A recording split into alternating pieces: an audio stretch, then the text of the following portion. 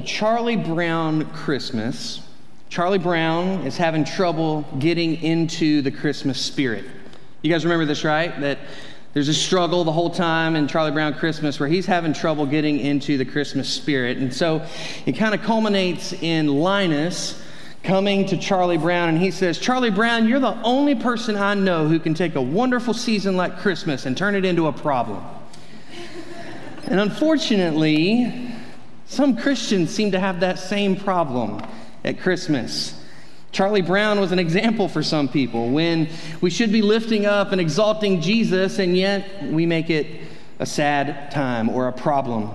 And listen, we've mentioned over the last couple of weeks, Derek has talked about, we've talked about on our podcast, that Christmas and the holidays can often be a difficult and even sad time for some people. And due to circumstances surrounding the year or this time of year, you may have difficulties. And I don't want to in any way minimize that. I understand that there's difficulty that comes for some this time of year. But I do want to show you that even in the face of hurt, difficulty, and pain, or even in the face of fun, delight, and joy, we can have a source of joy that is greater than anything else. But before we go any further, I want to make sure that we understand what we mean when we say joy. It's a word that's thrown around a lot this time of year, right? Say joy to the world. We just sang joy to the world. We sang it earlier. We talked about that it's the Sunday of joy for Advent. But we need to make sure that we're all on the same page here when we're talking about joy. The dictionary defines joy as a feeling of great pleasure or happiness. And a lot of Christians sometimes will scoff at this definition as if God never intended for us to be happy or enjoy life. But quite the contrary is true. God meant for us to enjoy things and to be happy about things. I mean, just think about for a second, think about how good peanut butter tastes, right? Peanut butter is delightful. It makes me happy. Give me a spoon and a jar of Jif and I'm a happy man, right? I have joy. God provided peanuts to make peanut butter, so he wanted us to be joyful, right? However, there's more to it than that. It's not just this makes me very happy. There's a deeper happiness. The biblical definition of joy says that joy is a feeling of good pleasure and happiness that is dependent on who Jesus is rather than on who we are and what is happening around us. So you see the difference there? That in the Bible, that happiness and that good pleasure comes from something outside of us. It comes only and ultimately through Christ. Joy comes from Christ abiding in us and God's presence being with us and from hope in his word. Do you see the difference? There's a difference between just being happy, because peanut butter makes me happy, and some of you it does as well, obviously. And there's other things. You could fill in that blank with lots of things that make us happy, that we enjoy. But the biblical definition of joy is a deeper happiness. It's a fuller joy than we get from things like peanut butter. It's a happiness and pleasure that isn't dependent on how something tastes or how we feel or what we are experiencing in front of us. And today, I want us to see that we find this kind of joy only in Christ. And it is really displayed for us in the covenant that God makes with Abraham. So turn with me in your Bibles to Genesis chapter 12. Genesis chapter 12 is where we're going to be today to begin. And let's see what we can learn about joy there. Now, remember, we've been talking about how these elements of Advent are visible to us in the covenants that God made with his people. We talked about the covenant at creation. Last week we talked about the covenant with Noah. And today we're going to talk about the covenant that God made with Abraham in Genesis here. So the first thing that we see, our first point, is that God brings blessings through new beginnings. God brings blessing through new beginnings. If we were to take the time to go back, we don't have time to do this morning, but if we were to take the time to go back and read through Genesis chapters 10 and 11, we would see the account of the Tower of Babel, where humanity tries to build a tower and make a name for itself by building this tower to heaven. And God thwarts this by dispersing the people throughout all the earth and creating many languages so that they can't understand each other. And so at the beginning of Genesis 12, we see God make a new beginning. And this is the last time that we'll see a new beginning in the book in the Bible until we get to Revelation. That we had the new beginning at creation initially in Genesis 1. We had where God had a new beginning with Noah. He kind of starts over. And now we'll see here that there's this, again, another start over after the Tower of Babel. So he chooses a new man and his family to be his chosen people through which he's going to bless the earth. God makes promises to this man named Abram that he will bless the whole earth through him. I read this week, there's a theologian whose name is N.T. Wright. You may have heard of him before. He's an English man, but he wrote this. He said, we could sum up this part of Genesis by saying, Abraham's children are God's true humanity, and their homeland is the new Eden. So let's look at what it says here in Genesis chapter 12. I'm just going to read the first 3 verses. This is God talking to Abram. Now the Lord said to Abram, go from your country and your kindred and your father's house to the land that I will show you. And I will make of you a great nation, and I will bless you and make your name great, so that you will be a blessing. I will bless those who bless you, and him who dishonors you I will curse. And in you all the families of the earth will be blessed. God makes promises here in Genesis 12, 1 through 3, that begin to undo the curses that God doled out back in Genesis 3. You remember at the fall, God pronounces a couple of curses, one over humanity, one over the ground, one over the tempter, the serpent there. And so God begins to undo these curses through Abraham. These blessings that we find here in these verses are wrapped up in a relationship between God and Abram. And God is making some incredible promises. William Dumble writes, in Genesis 12:2, God blesses Abram, and here the notion of blessing is bound up with nationhood and fame. Look at what he says there in verse 2. I will make of you a great nation, and I will bless you and make your name great. So he promises nationhood and fame. And as a result, Abram is then to be the embodiment of blessing, the example of what blessing should be. God will bless those who rightly recognize the source of Abram's blessing. And then finally, Abram becomes the mediator of blessing. He's the one who doles out blessing to creation.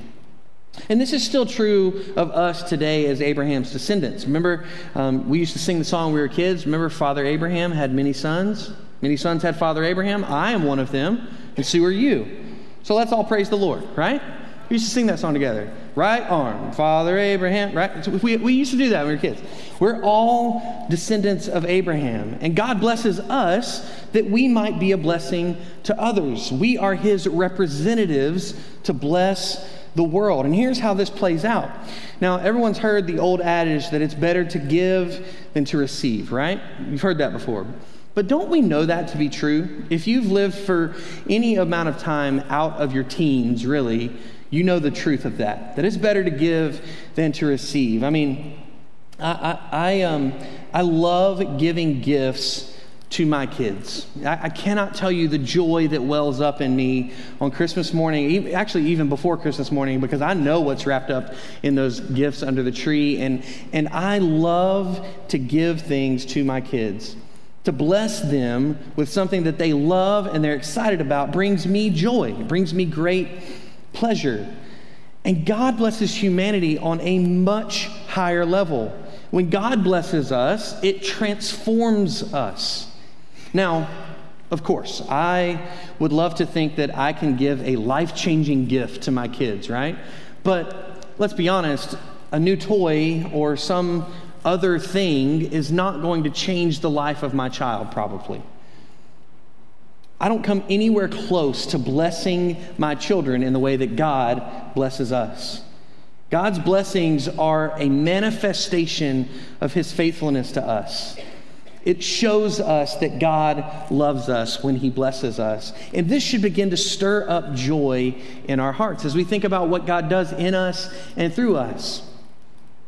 Peter Gentry and Stephen Wellum are some guys who wrote a book that has kind of guided Derek and myself as we've thought through this series. But they said this: Abram and the nation that comes from him constitutes an Adam figure.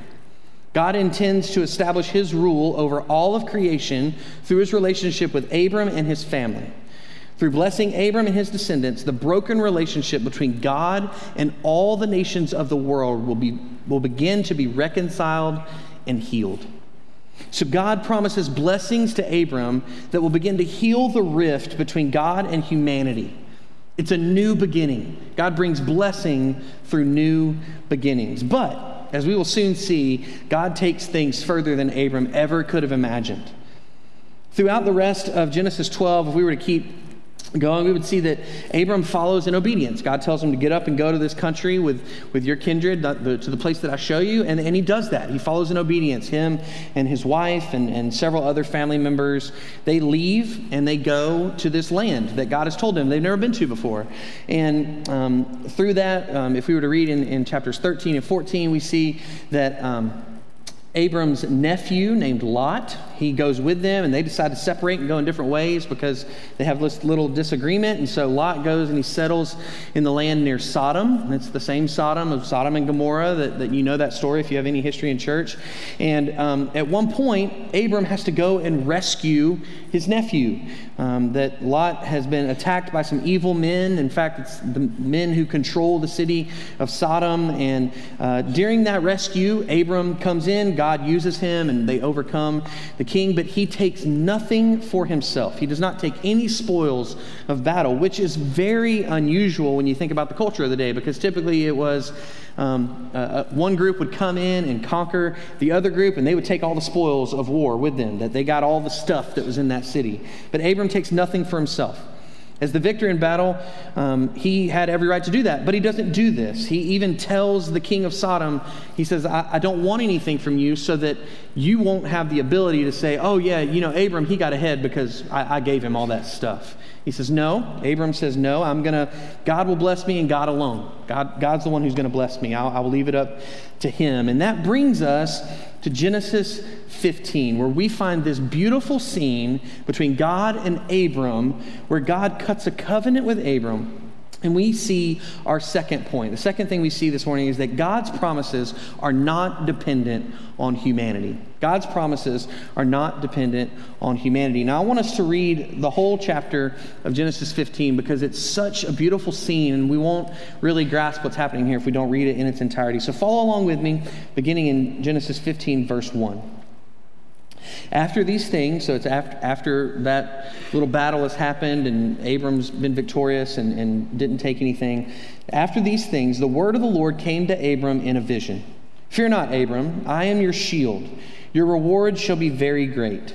But Abram said, O Lord God, what will you give me? For I continue childless, and the heir of my house is Eliezer of Damascus. And Abram said, Behold, you have given me no offspring, and a member of my household will be my heir. Behold, the word of the Lord came to him. This man shall not be your heir. Your very own son shall be your heir. And he brought him outside, and he said, Look toward heaven and number the stars if you're able to number them. Then he said to him, So shall your offspring be. And he believed the Lord, and he counted it to him as righteousness. Verse 7. And he said to him, I am the Lord who brought you out from Ur of the Chaldeans to give you this land to possess. But Abram said, O Lord God, how am I to know that I shall possess it? He said to him, God said to Abram, Bring me a heifer 3 years old, a female goat 3 years old, a ram 3 years old, a turtle dove, and a young pigeon. And he brought him all these, and he cut them in half and laid each half over against the other. But he did not cut the birds in half. And when the birds of prey came down on the carcasses, Abram drove them away. And as the sun was going down, a deep sleep fell on Abram. And behold, dreadful and great darkness fell upon him. Then the Lord said to Abram, Know for certain that your offspring will be sojourners in a land that is not theirs, and will be servants there, and they will be afflicted for 400 years. But I will bring judgment on the nation that they serve, and afterward they shall come out with great possessions. As for yourself, you shall go to your fathers in peace, and you shall be buried in a good old age. And they shall come back here in the 4th generation, for the iniquity of the Amorites is not yet complete. Verse 17. When the sun had gone down and it was dark, behold, a smoking firepot and a flaming torch passed between these pieces. On that day the Lord made a covenant with Abram, saying, to your offspring I give this land, from the river of Egypt to the great river, the river Euphrates, the land of the Kenites and the Kenizzites and the Cadmonites, the Hittites, the Perizzites, the Rephaim, the Amorites, the Canaanites, the Girgashites, and the Jebusites. All the ites, all their land was going to be given to Abraham, right? So what we have here is this beautiful, beautiful scene that I hope I'm able to show you what's going on here. So God comes to Abram to inform him that because he had acted the way he did with the king of Sodom, that he's going to reward him. And if we're being honest, Abram's response is pretty bold. His attitude basically amounts to God saying, hey, your reward's going to be great. I appreciate the way that you acted with the king of Sodom. And Abraham says, yeah, God, I've heard you say something like this before. And I have yet to see any of the blessings that we talked about years ago, right? Remember, this is years later now, and God has already promised back in Genesis 12 that I'm going to make you a great nation. I'm going to bless you. I'm going to bless the world through you. And Abram says, how can I even know that what you're saying is true? You promised to make me into a great nation, and there hasn't even been one baby born yet. And I think we probably can understand Abram's frustration. I mean, God had spoken to Abram years before, and yet Abram's not seen any evidence of the promises that God made to him yet, right? Not seen any evidence of it. So God directs Abram to prepare for a ceremony that's going to solidify the promises that he made years before. And we need to examine this covenant ceremony in order to understand the gravity of the situation here. So God directs Abram to collect all of these animals and to cut them in half and lay the halves on the ground apart from each other. If you'll remember, Derek mentioned before that this was not really an uncommon practice in the ancient Near Eastern culture, that it was known as cutting a covenant, because you literally cut these animals in half and then both parties would walk through the middle. It's basically involving an oath where both parties are calling a curse of death on themselves if they're not faithful to the covenant relationship that's being made. But in this incredible scene, there's a very distinct difference from a normal covenant ceremony. God causes a deep sleep to fall on Abram, and while he's asleep, God walks through the cut animals by himself. This is incredible. Don't miss this. If you don't hear anything else this morning, hear this. The fact that only God walks through the animal pieces shows that the promises depend on him and on him alone. The promises that God made to Abram in Genesis 12 are dependent on God and God alone. I want to read, I read this book earlier this week, and there's this guy named Ray Vander Laan, and he says this much better than I ever could when he writes. He says this: think of it, Almighty God walking barefoot through a pool of blood. I love you so much, Abram, God was saying, and I promise that this covenant will come true for you and your children. I will never break my covenant with you. I'm willing to put my own life on the line to make you understand. God was making a promise to all the descendants of Abraham, to everyone in the household of faith. When God splashed through the blood, he did it for us, for you and for me. We're not simply individuals who have our own relationships to God. We're part of a long line of people marching back through history. When God made his covenant with his people, he did something no human being would ever consider doing. He promised to keep both sides of the agreement. How incredible that we have a God who promises and is in relationship with us, and it is not dependent on us. God made these promises and entered into covenant with his people, but there is nothing that Abram or any follower of God, nothing that you can do, nothing that I can do to negate or break the covenant. God's promises are not dependent on humanity. And this covenant that God makes here in Genesis 15 becomes the basis for every interaction that God has with humanity from this point on in Scripture. This blessing, these blessings that God promises to Abram and to all of his descendants becomes the basis for how God works through the rest of Scripture. And this is where we're really going to see the true joy of Christmas. I want you to turn with me to Luke chapter 1. Turn with me to Luke chapter 1. In the Gospel of Luke, we're going to see a couple of things here, a couple of instances where God works in an incredible way. And we're going to see our final point. Our final point is that God provides joy by remembering his covenant and showing us Hesed. Remember, Hesed is that kindness of God shown in loyal love that Derek talked about last week. It's a Hebrew word, Hesed. And we talked about that in length last week and talked about how it is God's kindness that is shown to us in loyal, faithful love.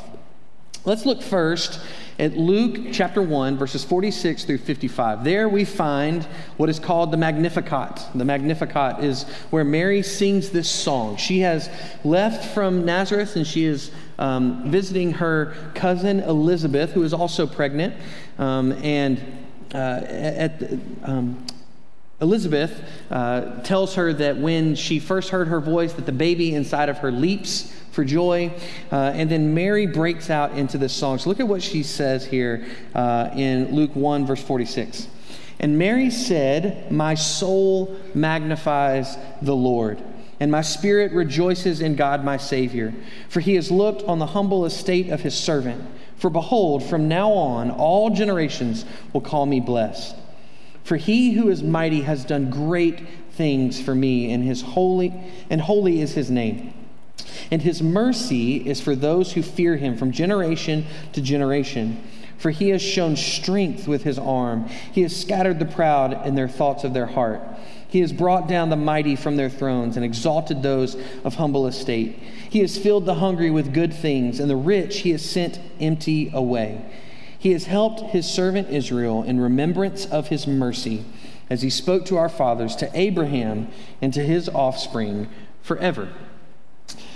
There in verse 54, right there at the end, what does it say that God remembers? What does God remember? This is the audience participation portion.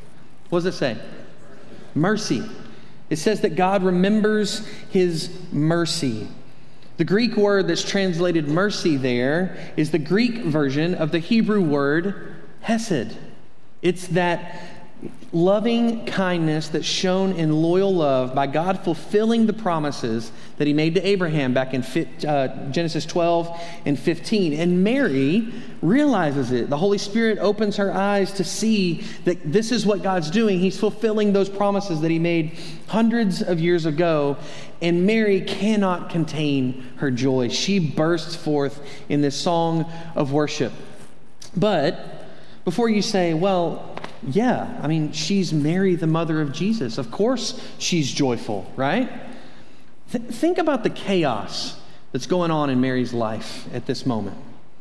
She's a young teenager who has suddenly found herself pregnant, and she knows she hasn't been with a man. The town where she grew up is in such a frenzy with the news that she is pregnant that she has to leave and go spend several months with her cousin who lived over 100 miles away. It was over 100 miles from Nazareth to where Elizabeth lived. She has a fiance who's trying to figure out what to do because he knows that baby's not his. Her world is spinning out of control, and yet she's joyful. And I think that some of us in this room could probably identify that the world may seem like it's spinning out of control, and yet we can be joyful. That's Mary's situation. But there's another situation here that we need to look at. Think about the situation of Zechariah. Mary's cousin's husband, so Elizabeth's husband is Zechariah.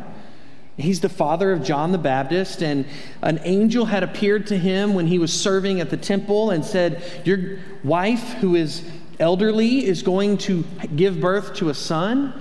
And Zechariah questions it and says, how there's no way that can happen. How can that happen? And he's struck speechless. He cannot speak. He's lost his ability to talk. And yet here Right after the Magnificat there, if we were to keep reading, the birth of John the Baptist happens, and they want to, John still can't talk, but the baby's been born, and they're now wanting to name him. They're like, oh, let's name him Zechariah after his daddy, and that would be great, right? And the first thing that Zechariah is able to say is no. No is the first word that comes out of his mouth after, 9 months of not being able to speak. He says, no, his name's going to be called John, because that's what the angel told me his name would be. And look at what he says. Look at this account here, that Zechariah says his name's going to be John, and then he is filled with the Holy Spirit. Look at verse 68. Blessed be the Lord God of Israel, for he has visited and redeemed his people and has raised up a horn of salvation for us in the house of his servant David, as he spoke by the mouth of his holy prophets from of old, that we should be saved from our enemies and from the hand of all who hate us, to show the mercy promised to our fathers and to remember his holy covenant, the oath that he swore to our father Abraham, to grant us that we, being delivered from the hand of our enemies, might serve him without fear, in holiness and righteousness before him all our days. Here, after the birth of John the Baptist, Zechariah regains his ability to speak. And what's the first thing he talks about in verse 72 there? What word do we see there again in verse 72? Mercy. It's again the exact same word, hesed. God is fulfilling his promises that he made to Abraham right here in the lives of these people. And they realize it, and joy is the product. They burst forth in song. When was the last time that you burst forth in song? I mean, in my mind, obviously, I have a very cinematic view there. I think of like a Disney princess just busting into song in the middle of the forest or something, right? That's similar to kind of the story here. I mean, imagine Elizabeth, she's sitting there talking to Mary, and she's like, the baby just leaped in me when I heard your voice. My soul magnifies the Lord, right? That's what Mary busts out into song. And it's kind of a funny situation, but it's a perfect example of what joy is like for us, what it should be like for us, that we cannot contain ourselves, right? God is at work and doing incredible things, and we cannot help ourselves but worship him. As God remembers his covenant with humanity and shows his faithful loving kindness, the product is always joy. We see it all throughout Scripture. This is just two very small instances of joy overflowing from people as they see God showing his hesed, his loving kindness to humanity. So, how do we respond? What do we do with this? Well, I think it requires a shift in our perspective. I am not advocating that we should live our lives aloof to what's going on around us. That's not what I'm saying. I know life's hard. Life's hard for me just like it's hard for you. I know we face situations that seem insurmountable. I know that there is real hurt and real sadness that some of us deal with this time of year and throughout the rest of the year. But I also know that there's something more that we can grab hold of as well. You and I, as humans, we are very visual creatures. And what I mean by that is that it's easy for us to become consumed by what's right in front of our eyes. You get so focused on what's right in front of you that you lose sight of everything else that's going on around you, because it's what we see at the moment. And those things can be difficult.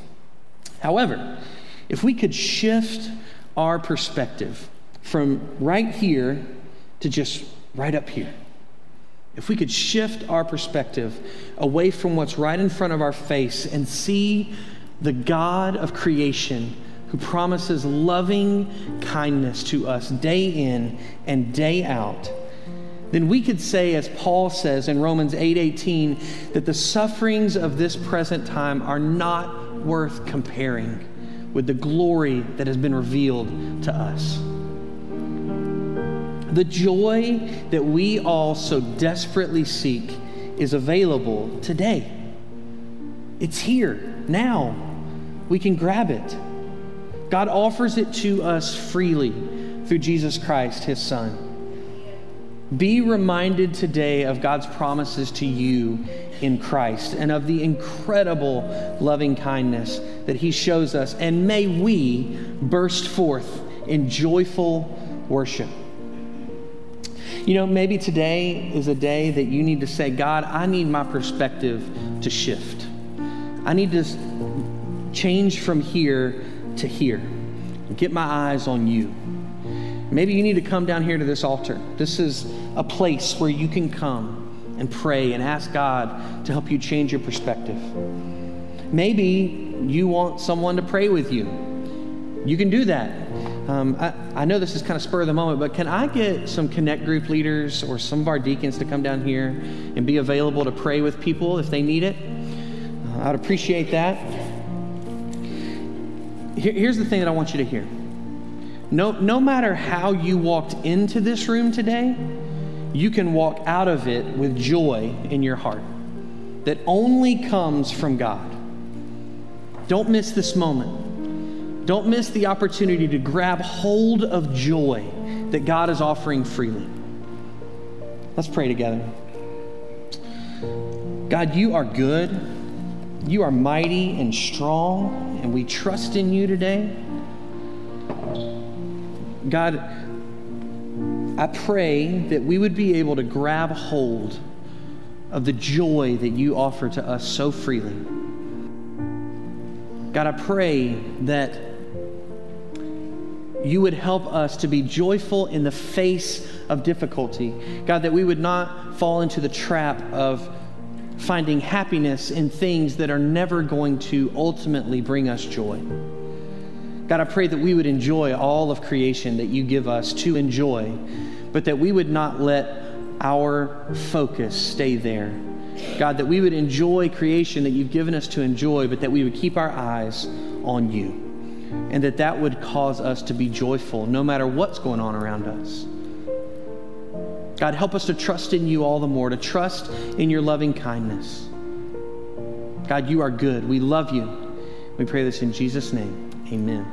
Let's stand together. We will sing.